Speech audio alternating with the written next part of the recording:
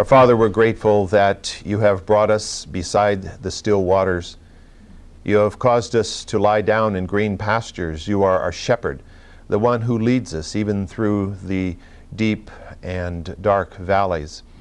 Father, I thank you that Christ became not only the sacrificial lamb, but the great high priest, and that he is waiting for our entrance into the kingdom to enjoy him forever.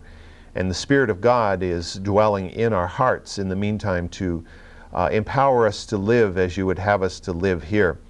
And Father, I pray that you'll create within us a hunger and a thirst for righteousness and for your word, and an understanding of what is true concerning the Word of God and concerning the significance and the importance and the power of prayer.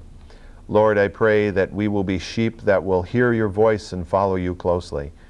I ask, Lord, that you will be very present in every class this morning as the Word of God is taught, that you'll bless in the service that is concurrent and the one to follow, that in every way your name will be exalted, and we'll thank you for it in Jesus' name. Amen.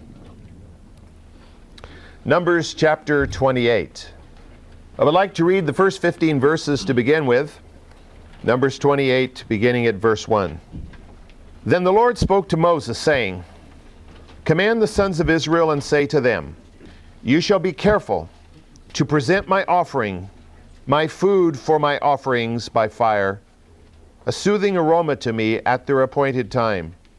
And you shall say to them, This is the offering by fire which you shall offer to the Lord, 2 male lambs, 1 year old, without defect, as a continual burnt offering every day. You shall offer the 1 lamb in the morning, and the other lamb you shall offer at twilight. Also 1/10 of an ephah of fine flour for a grain offering, mixed with 1/4 of a hin of beaten oil. It is a continual burnt offering, which was ordained in Mount Sinai as a soothing aroma, an offering by fire to the Lord. Then the libation which with it shall be 1/4 of a hin for each lamb. In the holy place you shall pour out a libation of strong drink to the Lord. And the other lamb you shall offer at twilight, as the grain offering of the morning, as its libation you shall offer it, an offering by fire, a soothing aroma to the Lord. Then on the Sabbath day, 2 male lambs, 1 year old without defect, and 2/10 of an ephah of fine flour mixed with oil as a grain offering and its libation. This is the burnt offering of every Sabbath, in addition to the continual burnt offering and its libation. Then at the beginning of each of your months you shall present a burnt offering to the Lord, 2 bulls and 1 ram, 7 male lambs, 1 year old without defect, and 3/10 of an ephah of fine flour for a grain offering mixed with oil for each bull, 2/10 of fine flour for a grain offering mixed with oil for 1 ram, and 1/10 of an ephah of fine flour mixed with oil for a grain offering for each lamb, for a burnt offering of soothing aroma, an offering by fire to the Lord. And their libations shall be 1/2 a hin of wine for a bull, and 1/3 of a hin for the ram, and 1/4 of a hin for a lamb. This is the burnt offering of each month throughout the months of the year. And 1 male goat for a sin offering to the Lord. It shall be offered with its libation in addition to the continual burnt offering. That's the word of the Lord to the Israelite nation. By the way, just for something to relate to as we go along here, where it says you shall offer there 1/10 of an ephah. 1/10 of an ephah would be about just under 2 dry quarts of measure. And the hin is more or less a gallon, close to a gallon. So 1/4 of a gallon would be a quart. So whenever you see those kinds of figures, you can kind of figure how much grain, how much wine, how much oil we're talking about, using that as a measure. As we discovered in the previous chapter, the time of Moses' departure from this earth was close. And Moses' successor had been identified, and he had been commissioned, he had been ordained, and so really things were all set, it would seem, for Moses to go ahead and pass on into the presence of the Lord. But God had more things for him to do yet. For instance, as we see in this passage, God had further instructions that he wanted to give to Israel through that spokesperson who had been their spokesperson for 40 years. There was to be a consistency here. It was to be for the new generation as it had been for the earlier generation, the same person giving the Word of God. I mean, a new generation of leadership has arisen. The old generation, which had first heard these instructions as they were recorded in Exodus and as they're recorded in Leviticus, that generation is buried in the desert. So the new leaders are here. And it seems that God wanted these new leaders, although they could read what Moses wrote down of God's instructions, they could read Leviticus as Moses had written it out. But God wanted them to hear with their own ears and to see with their own eyes, because they would be the generation that would take the people into the land.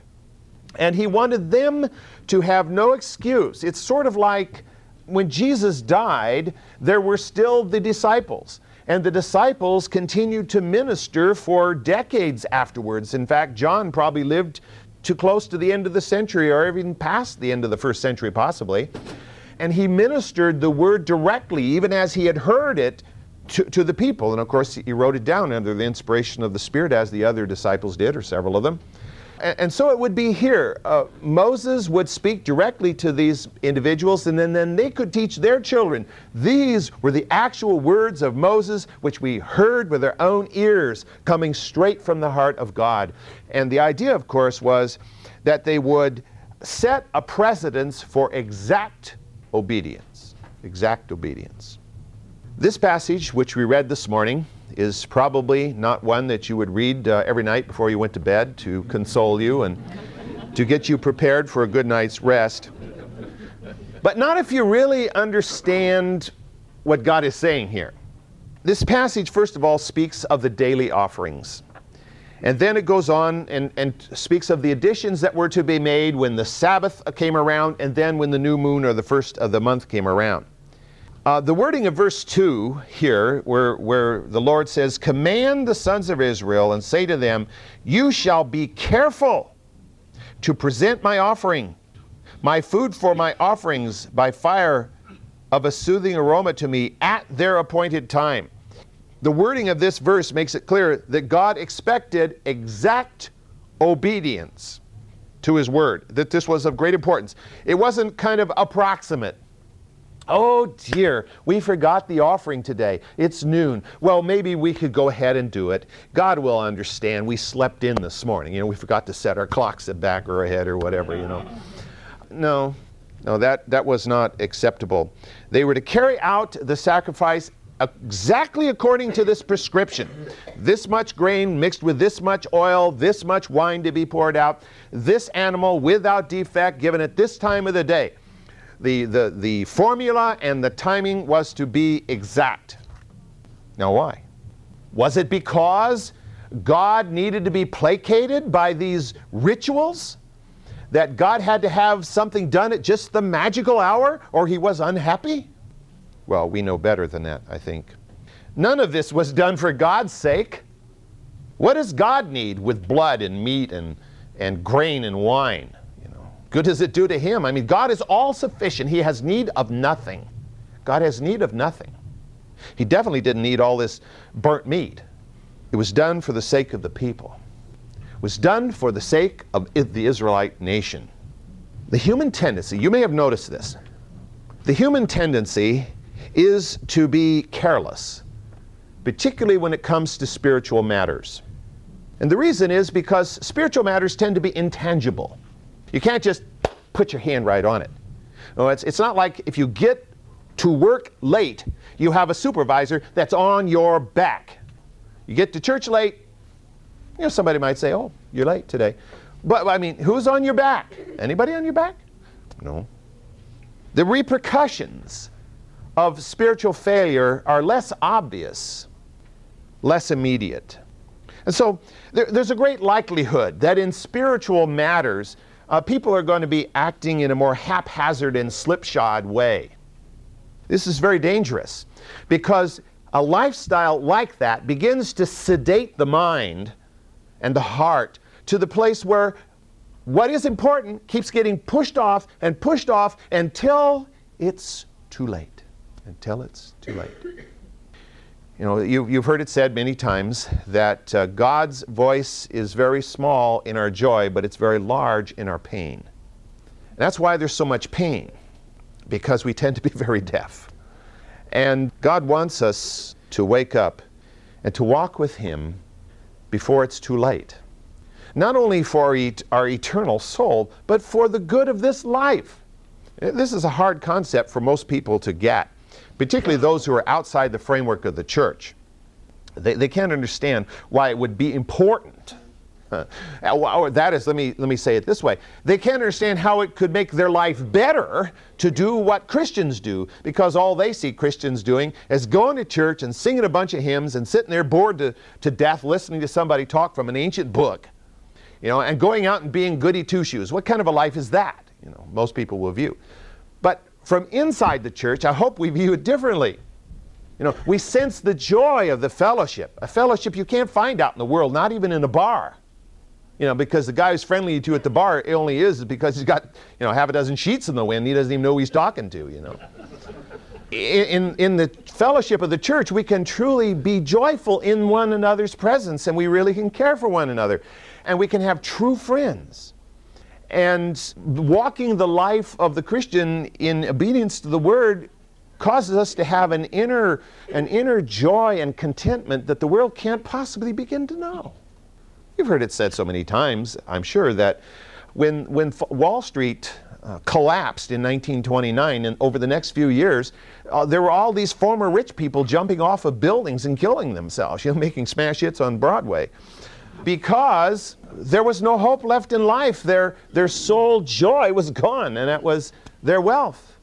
But our joy, hopefully, is not based in our wealth, our dollar wealth. It's in our wealth in the Lord. And God wants people to know that. That walking with the Lord is not a giant pain, because God isn't this, great killjoy going around saying, oh, that's fun for people, I'm going to prohibit it. That's not the way He is. He gives us these good things. Scripture tells us. Who knows how to give good gifts like God? Nobody. Every good and perfect gift comes down from the Father of lights. To whom does it come? To His people who are walking in obedience to Him. And so that's why God puts these hard things on people, so that we will learn to be exact in our obedience, so that God can be exact in His blessing. I think there are several factors that should be noted concerning the sacrifices commanded in this passage. First of all, notice the regularity of these sacrifices, the regularity of the sacrifices. They were to occur at every sunrise and at every sunset, day in, day out, without fail. You know the song, right? Sunrise, sunset. Sunrise, sunset. Well, there was to be a lamb sacrificed at sunrise and a lamb sacrificed at sunset, 365 days out of the year, without fail. This served as a constant reminder to the people that they were God's community, and God was with them every single day, without fail. God was with them. And it reinforced the fact that they were ever in need of cleansing from sin. Is there a day when you could go through the whole day and say at the end of the day, I have not sinned? Well, I suppose early in your Christian life you could say that, because you go through your early Christian life and you didn't get drunk today and you didn't knock anybody down today, and so you didn't sin. But the longer you walk with the Lord, the more we realize that it's the thoughts we have and the desires and the attitudes which display, that sinful nature. And you may not have knocked somebody down today, but you may have wanted to knock somebody down today, and you may not have committed adultery today, but you may have thought about it, today. And as a result, it is sin, and it needs cleansing. And they were made aware of that as the lamb died at sunrise, and as the lamb died at sunset, and as the blood was sacrificed. They were reminded of their constant need of cleansing. But on top of that, there is the truth that comes through the regularity of the sacrifices. If it becomes an absolute event which transpires every day, at sunrise, at sunset, that lamb is dying for your sin. If you know that's happening, from the time you're old enough to understand anything, and you grow up in that kind of a society, it becomes so integrated into you that if it ever stops, you're totally destroyed. You don't know how to function. You know, it's kind of like when you read in the Psalms when the Israelites got carried off into Babylon. You know, they wept and they sung these songs and they hung up their harps, and you know, it was like tragedy had come. They had been wiped out as a people spiritually, and they were totally rootless and groundless and sheep without shepherds. So this constant sacrifice became the routine. It's sort of like the tuning fork of the society. I think a second major factor was that the sacrifices were meaningless if performed perfunctorily. They had to be carried out as an act of obedience by a humble and repentant heart. But just to go and say, well, it's time to make a sacrifice, you know, pour out this thing, burn it up, and go off and do the things you really want to do, why bother? It was a meaningless thing.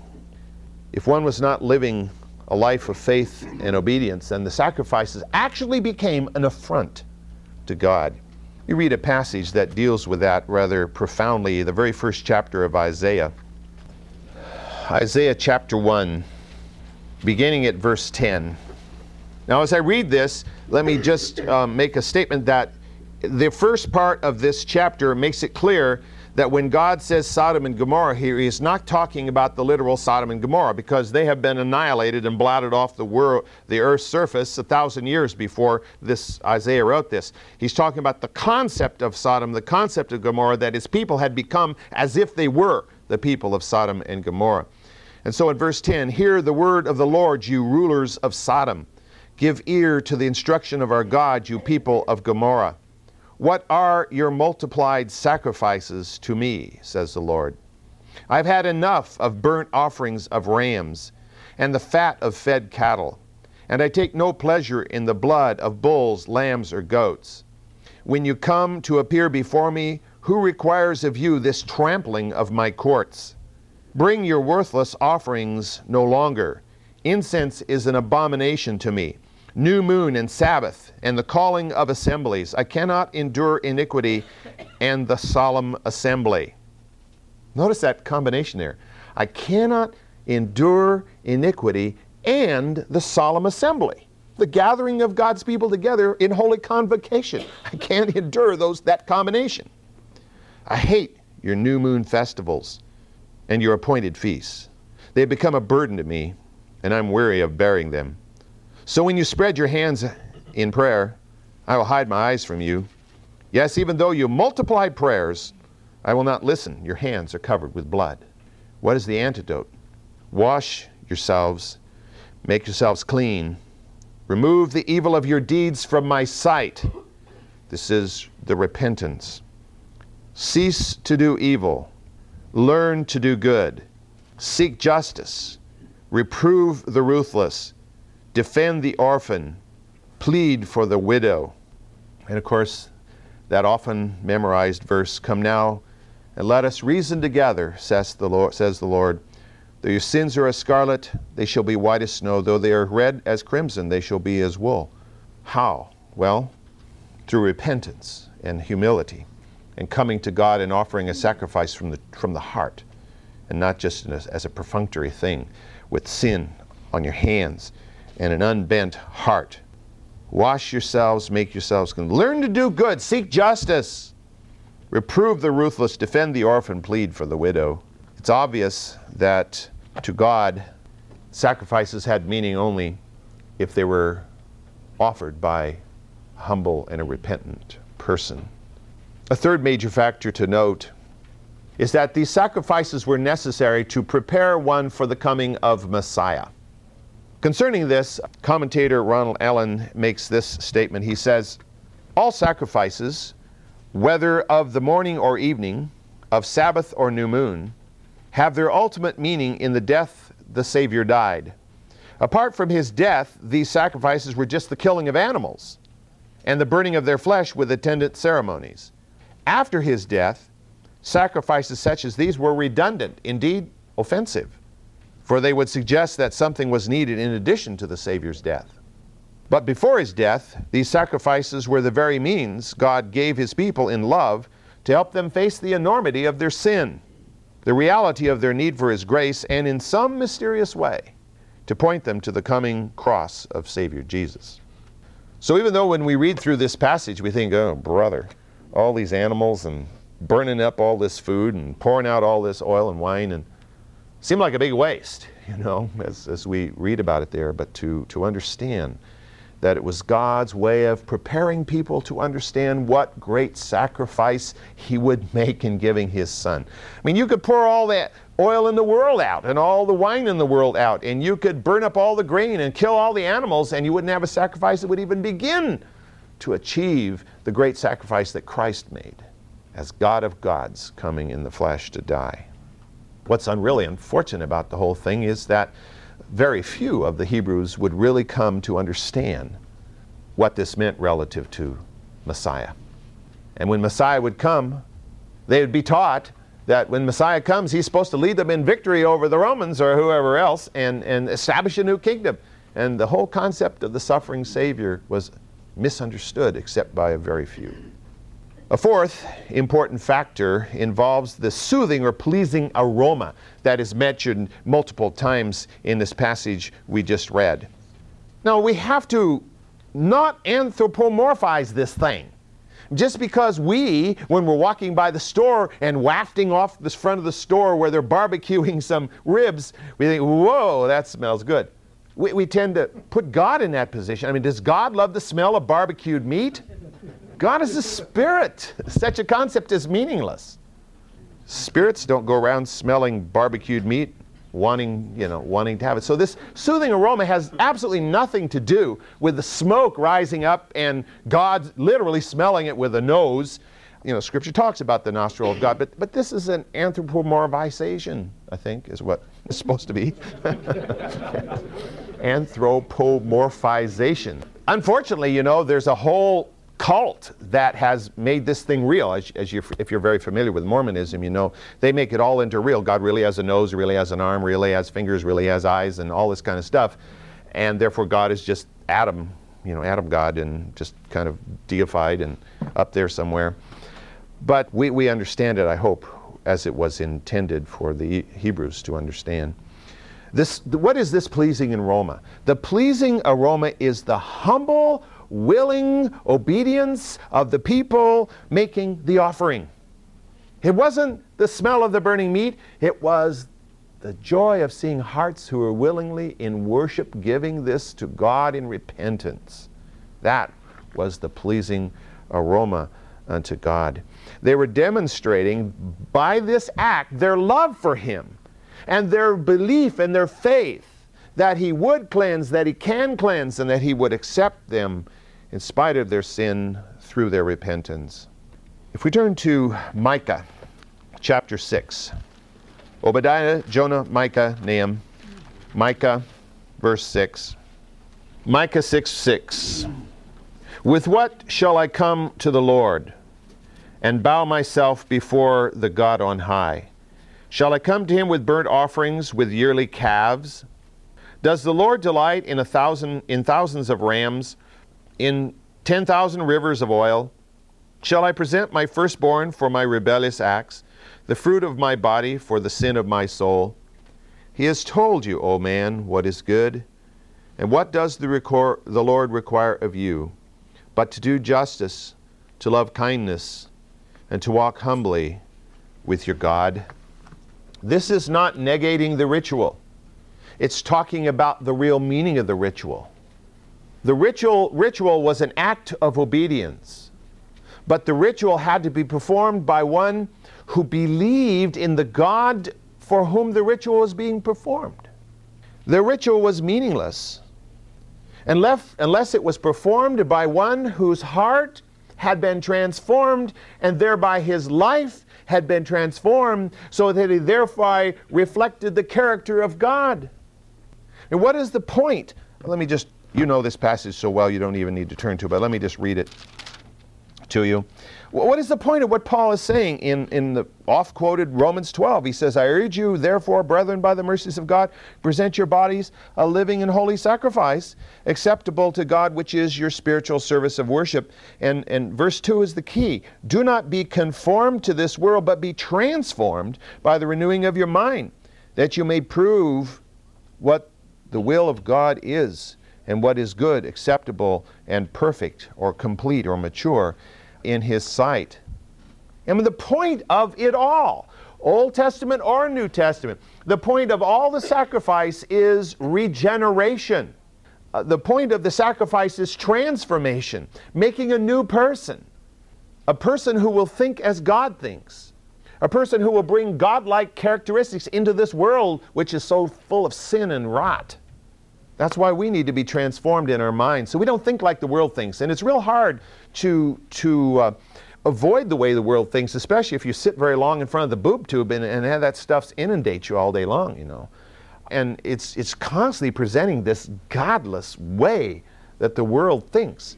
And to think in a way that is it displays the attributes of God is so foreign to the way the world thinks. That's why the Scripture says that the world thinks that the cross of Christ is such a ludicrous thing. You know, that somebody dying on a cross 2,000 years ago should make any difference today. They think it's ludicrous because they don't understand. They don't understand this eternal truth behind the whole sacrificial system. God didn't get any joy out of all these animals dying, but it was to prepare the heart to know Him and then to live for Him. Israel was supposed to be the light of the world. Well, their light wasn't very bright part of the time. The fifth factor focuses on the implied blessing of God upon Israel, implicit within the sheer numbers of animals that would be sacrificed, and the amount of grain and the amount of oil and the amount of wine that would be poured out in libation or given to the priests. Exclusive of the animals sacrificed by individuals. You know, an individual would bring a particular sacrifice for his own sin, for the sin of his family. Exclusive of that, over 1,200 animals were sacrificed yearly in carrying out just the minimum required sacrifices. The daily sacrifices, the Sabbath sacrifices, the new moon sacrifices, and the sacrifices we'll be talking about when we deal with the various festivals, including the Day of Atonement. 1,200 animals would die every year minimally if nobody offered any free will offerings. And so you can imagine the total number of animals that would die. In addition, one author estimates that a ton of grain and hundreds of gallons of oil and wine were used just in the required offerings. What this implies is that since God required it, God would supply it. God would see to it that they always had not only enough animals, oil, and wine, and grain to carry out the offerings, but for them to be provided for adequately personally also. He wouldn't ask for that which the people couldn't provide, and He'd see to it that they had it if they walked in obedience to Him. Well, if we look back at Numbers 28 at verses 9 and 10, where it goes on from the daily twilight and sunrise sacrifices, it goes on and gives you two verses having to do with the Sabbath. Then on the Sabbath day, 2 male lambs, 1 year old without defect, and 2/10 of an ephah of fine flour mixed with oil as a grain offering and its libation. This is the burnt offering of every Sabbath, in addition to the continual burnt offering and its libation. And you'll find this is constantly repeated. Never did the Sabbath sacrifice replace the daily sacrifice. The new moon sacrifice did not replace the daily sacrifice. The Yom Kippur sacrifice did not replace the daily sacrifice. The daily sacrifice occurred no matter what else happened. So it's all on top of. So the Sabbath day offering of these 2 lambs is made in addition to the morning and the evening sacrifice, which was a daily sacrifice. The purpose of these 2 male lambs being offered on a Sabbath was to mark the Sabbath as separate from the other days of the week as a holy day. Set aside, of course, for the honor of God in honoring His completion of creation and the day of rest, which He instituted on behalf of His people. It was not designated by the Israelites as the day of worship. The Sabbath was not designated in Scripture as the day of worship, because to the Israelites every day was a day of worship. It was the day of rest, a day when they ceased working. They did not do anything special that day. They didn't go and have a special service on the Sabbath in Scripture. They simply didn't work that day. They had family time, if you will. They had contemplation time. That was the Sabbath to Israel. We, of course, have designated Sunday as the day of worship. Well, that's not necessarily bad, as long as we don't therefore exclude the other 6 days as being days in which we should worship. I think we should worship God every day of the week. We come together to worship Him in a special corporate way on Sunday, and that's good. Then as you read on again in the rest of the passage that I read already this morning, verses 11 through 15, we move on to the sacrifices of the new moon. Now these again were sacrifices which were made in addition to the daily sacrifice. 11 more animals would be slain on the day of the new moon. The day of the new moon was the beginning of the month. Every month began with the first new moon. And so the months were 28-day months throughout the year. And of course the grain, the wine, the oil that went along with the 11 animals would be offered at the same time. But what you'll notice is that this is called a day of celebration and worship. It was a special day to worship God, and it was a day of celebration. It wasn't a kind of jaw on the ground day. Oh dear me, another day, Lord. But it was a day of joy, a day of celebration. The land was a gift from God. The animals and the oil and the wine, it was all a gift from God, and so is time. Time is a gift from God. You know, I think if we viewed it more that way, we'd be a little less bored and less have it hanging on our hands and less be hoping that all these days will go by so we can do this thing, you know. I mean, it's always good to look forward to something, but not if it negates all the days in front of it. The way we set up our schedule, sometimes that's hard. You know, we say, this is the first day of school and this is the last day of school. You know? So we look forward to the last day of school. The problem with that is it won't be very long before it's the first day of school again. It's like all these people who write TGIF, thank God it's Friday. I always say, yeah, it's only 2 days from Monday.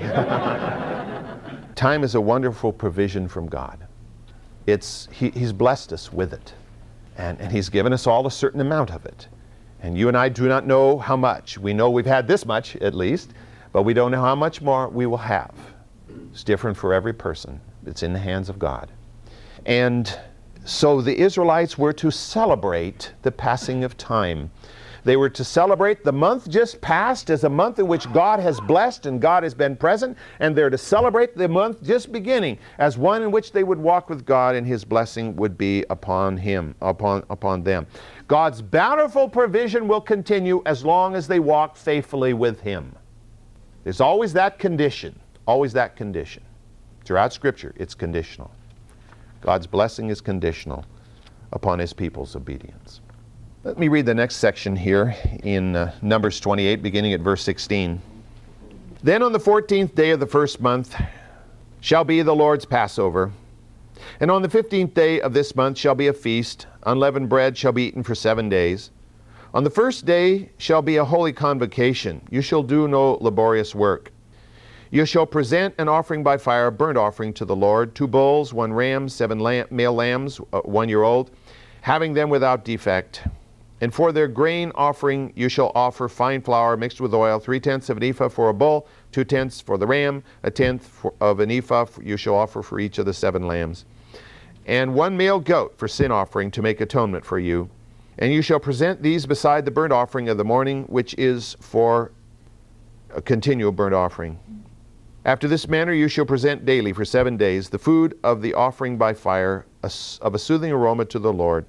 It shall be presented with its libation in addition to the continual burnt offering. And on the 7th day you shall have a holy convocation. You shall do no laborious work. Well, as we've already noted, the Passover was instituted about 40 years before this time, on the night that the death angel struck in Egypt. And then a year later, when they were in the Sinai desert, God had them perform the first memorial to commemorate the Passover there at the base of Mount Sinai. Subsequently, its annual practice was commanded in connection with the Feast of the Unleavened Bread. And it's briefly talked about in Leviticus chapter 23. But the details of the offering are first mentioned here in this particular passage. Exactly how much oil and wine and what animals and so forth are part of this whole thing, the Feast of Unleavened Bread, is given in detail here. The 14th of Nisan was to be the Passover. Nisan was the first month of the celebration calendar, of the worship calendar. As the Hebrews went down through their centuries, they developed two parallel calendars. One was the civic calendar and the other was the worship calendar. And this was the first month of their celebration calendar. And on that day, the 14th day of that first month, they were to sacrifice the Passover lamb. This, of course, was in addition to the lamb that was slain in the morning and the lamb that was slain in the evening with regularity. The following week, this Feast of Unleavened Bread was to begin on the 15th and go on through the 21st of Nisan. And if you read the details there, you discover that the sacrifices that were to be made were the equivalent of the new moon sacrifices. That is, 2 bulls, 1 ram, 7 male lambs, and 1 goat, male goat. All in addition to the morning lamb and the evening lamb. And in addition to the Passover lamb, were these other sacrifices to be made. What is interesting here is that in this passage we're told that the first day of the Feast of Unleavened Bread, which was the 15th, was to be a holy convocation, as was the 21st, which was the last day of the Feast of Unleavened Bread. Now, this holy convocation was not the same as Sabbath. They were to do no laborious work, yes, as on Sabbath. But what you discover is that it was mandatory for all males that had achieved bar mitzvah to attend to the tabernacle, or later the temple, for this entire, for the 2 convocations on the 15th and the 21st. All males in Israel had to come to the tabernacle for that holy convocation. And what is interesting is that the word translated holy convocation also means reading. So what this implies is when they came to the tabernacle, they didn't just come to the tabernacle to sing a hymn, which certainly they did, or psalms later, but they came to hear the reading of the Torah, the word of the Lord that came through Moses. They came to hear it on these holy convocations. So they heard it on the 15th, they heard it on the 21st, as they gathered in God's presence. Now, think about this. You and I, generally speaking, can handle Sunday to Sunday. I mean, I can be at church on Sunday. I can be in church next Sunday, the Lord willing. And yet, that doesn't hinder my job, normally. But think of these people. They have, let's project it ahead a little bit. The tabernacle is in Israel. And they're living all the way from northern Galilee down to the Negev. And God says, I want you here at the tabernacle on the 15th, and I want you here on the 21st. So they come for the 15th. Now, what are they going to do? Are they going to go all the way home and come all the way back for the 21st? Not likely, because of the length of time it took them to travel. And what could they accomplish? So they stayed there the whole time. This, of course, begins to help us to understand the origin of the concept of holy day, or what we call holiday, where they would take the whole week off. And they'd be there for the Holy Convocation on the 15th. They'd be there for the Holy Convocation on the 21st. And in between, they would have family time together. They would have worship time together. They would be gathered as a people in honor of the Lord their God. It was a kind of a break they needed in their society.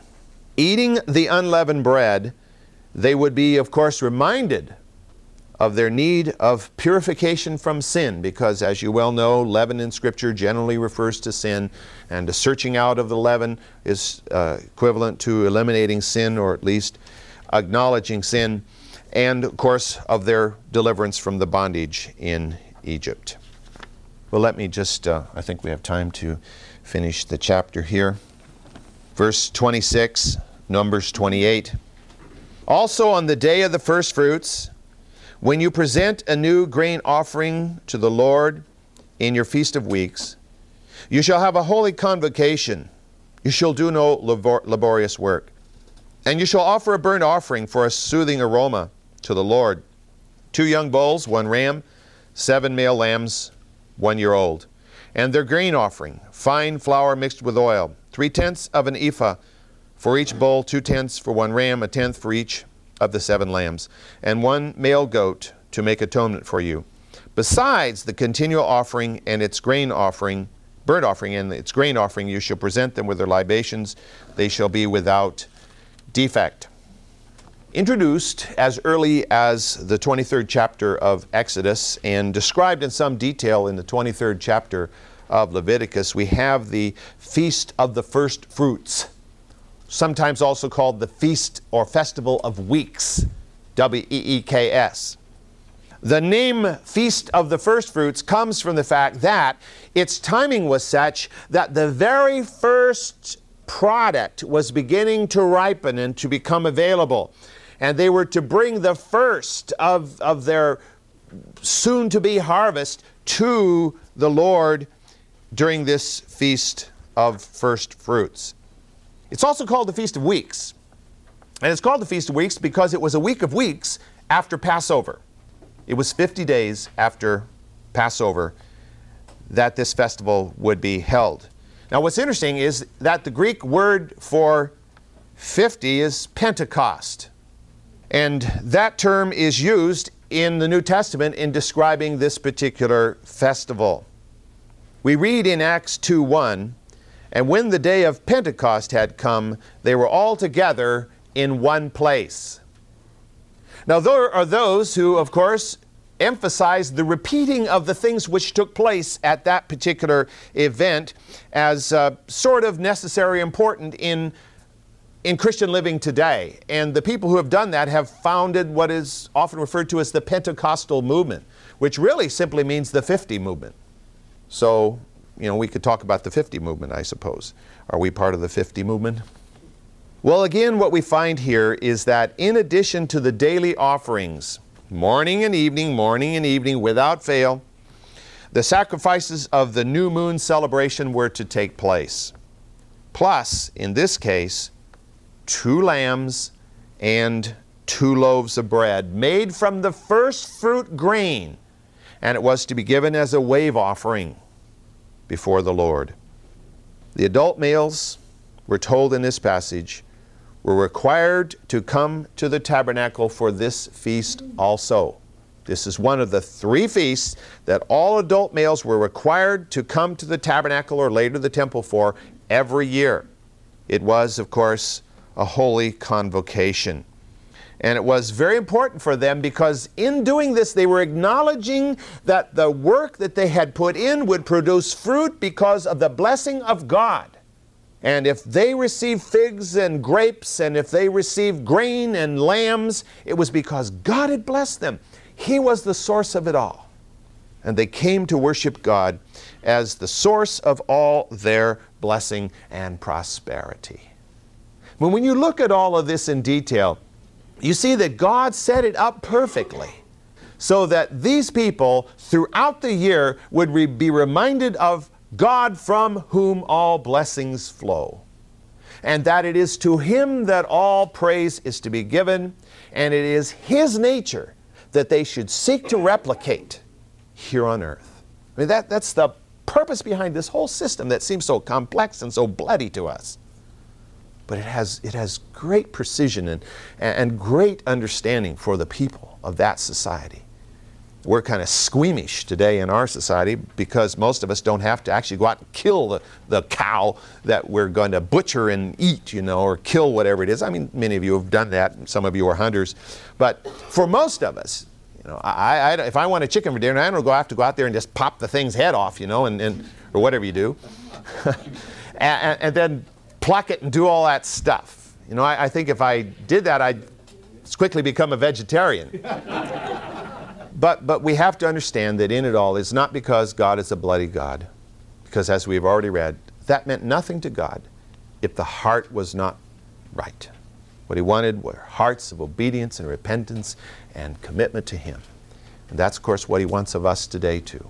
It's the same truth, old or new. God is immutable. meaning unchanged, unchangeable. Well, next Sunday we'll look at chapter 29.